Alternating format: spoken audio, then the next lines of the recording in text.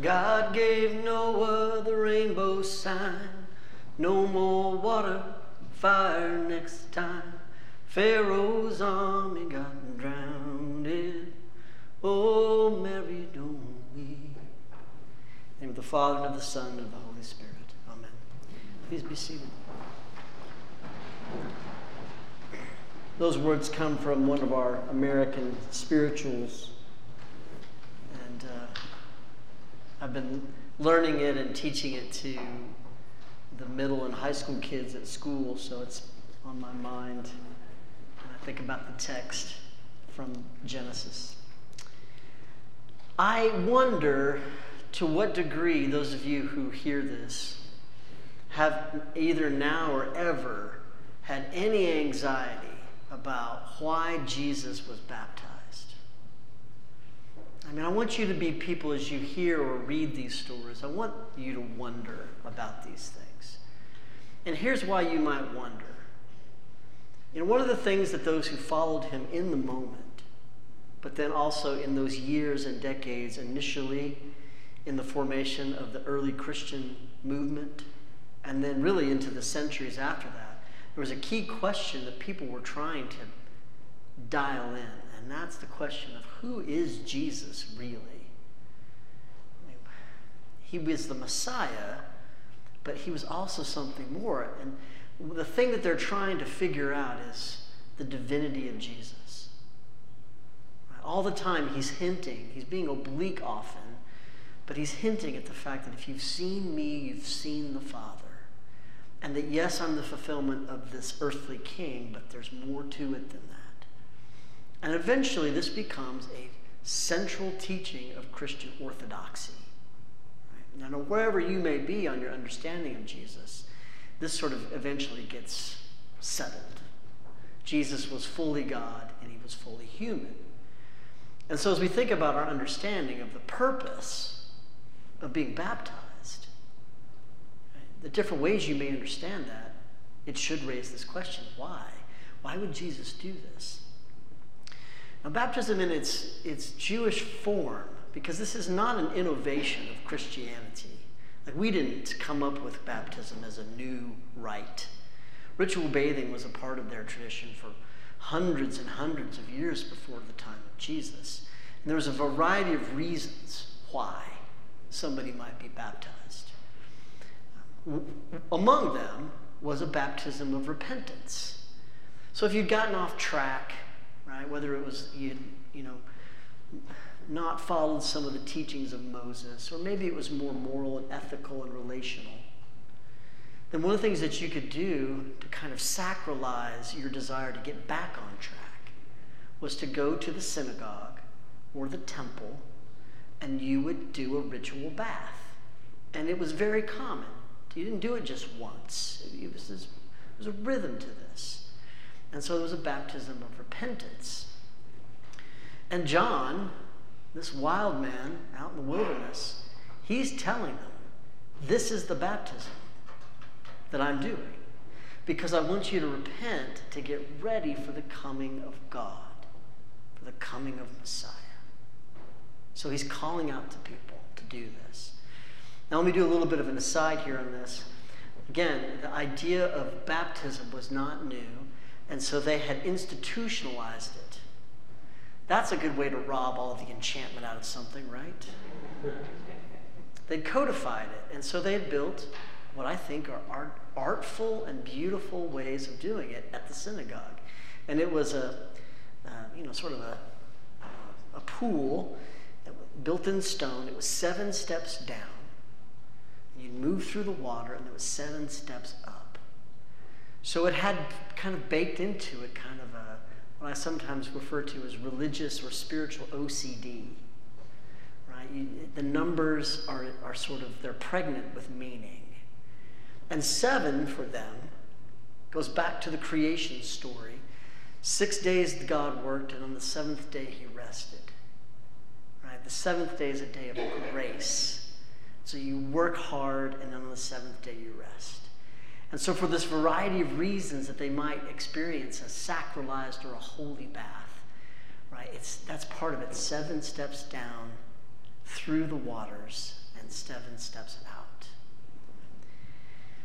When John does this baptism out in the river, right, out in the woods, he really is doing kind of an unsanctioned, rebellious, sticking it to the man baptism.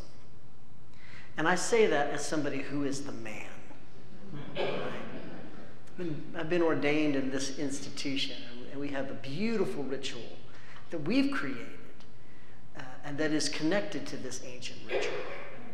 And Jesus did too. In fact, I don't want to suggest to you even remotely that the baptism that Jesus does in the river would negate or say something negative about the ritual bathing that he would have done in his synagogue.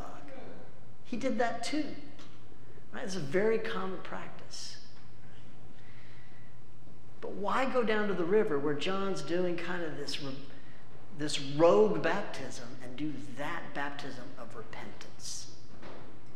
Well, I think the answer is that part of what God wants to do when he came among us as one of us was to model. Right?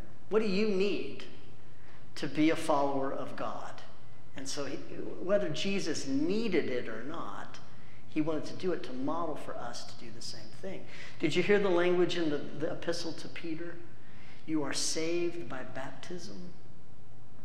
You've got your cheat sheet. You can look at it. I think that's a teaching in an epistle that should cause us to wonder. I don't think my salvation comes from the fact that I was baptized.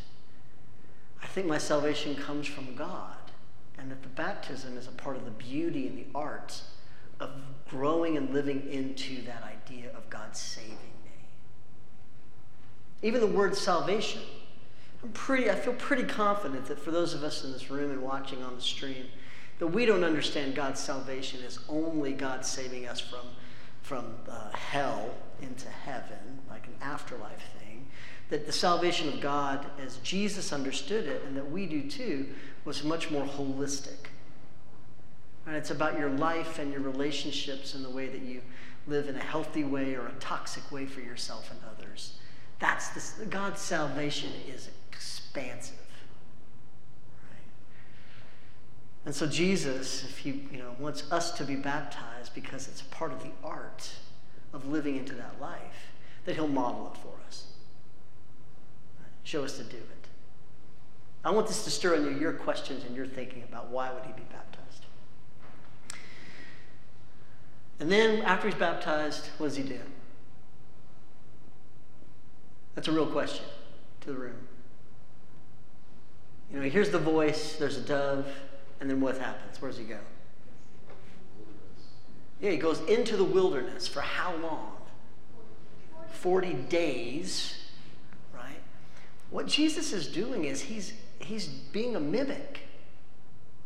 He's reliving and reenacting a portion of his people's salvation story, their salvation history.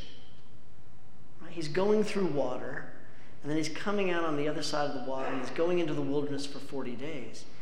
Are you guys picking up what that's mimicking? God calls Moses to go into Egypt and to rescue his people, to save them from that particular thing, that injustice, that systemic injustice. And then he pulls them through the Red Sea and into the wilderness. And so this is an invitation for you as you think about your baptism, right? You hit that holy water as you come through the door. And you rethink and you relive and you reimagine your own salvation story. There's other speculations about 40. Scholars have wondered what ancient artists and writers thought about the number 40. I said this in the formation period. There's a period of what's called the United Monarchy. King Saul, King David, and King Solomon. And the way that the scriptures reports these reigns is that each of them were 40 years long. Saul was 40. David was 39 and a half, rounded up. And then Solomon reigned 40 years. Now, there's a part of us in the Episcopal Church, we have sort of our artful, devotional side that reads the Bible. And then we have kind of our post-Enlightenment science, rationalistic way of reading the Bible. Right? So it raises the question, did they each really reign 40 years? Or when they were writing their story, were they being artful? Right? By reporting it as 40. Because of the symbolism of 40 as a part of our story. You want to know what the answer is? I don't know. Right? I mean, maybe yes is the answer to the question. That religion really is sort of an interplay between the rationalistic, logical side of us and our imaginative, fantastical story side of us. And then this is the case when it does this. Some speculation about the number 40. How many weeks, sets of 7, does it take for a baby to gestate and to be born? It's 40. Did they notice that? Right? Did they notice that? And then here's a little sort of, I hope nobody's ever in this situation, but if a person is denied food, either fasting intentionally or they're forced to fast, how many days can an adult human live without food? Not water, food. That's a leading question. 40. Did they notice that pattern too? And then somewhere along the line, as they were fashioning their own sense of their relationship with God and each other, that they wove these into their story because of its beauty, the dark beauty of it, right? Going through the wilderness period, then coming out on the other end strong enough to live out the life that God wants you to live. I don't know. This is the first week of Lent. And the Great Litany is a part of the work that we do to live into Lent. But the larger idea is that if we would go through this hard thing, in whatever way you're trying to shape that when you come out on the other end, you will be strengthened to go into your ministry in the world. Right? Those 40 days. And John said it when he was doing his rogue baptism. He said, I'm baptizing you with water, but there's one who's coming who's going to baptize you with fire and spirit. Right? The water is good. The water is beautiful. But what we really need is the next thing. So as we enter into this period of 40 days, let's do some of the work that we need to do to experience, to be stretched, trusting that we are reliving and reenacting our salvation history, of which right now you are experiencing a part of. In the name of the Father, and of the Son,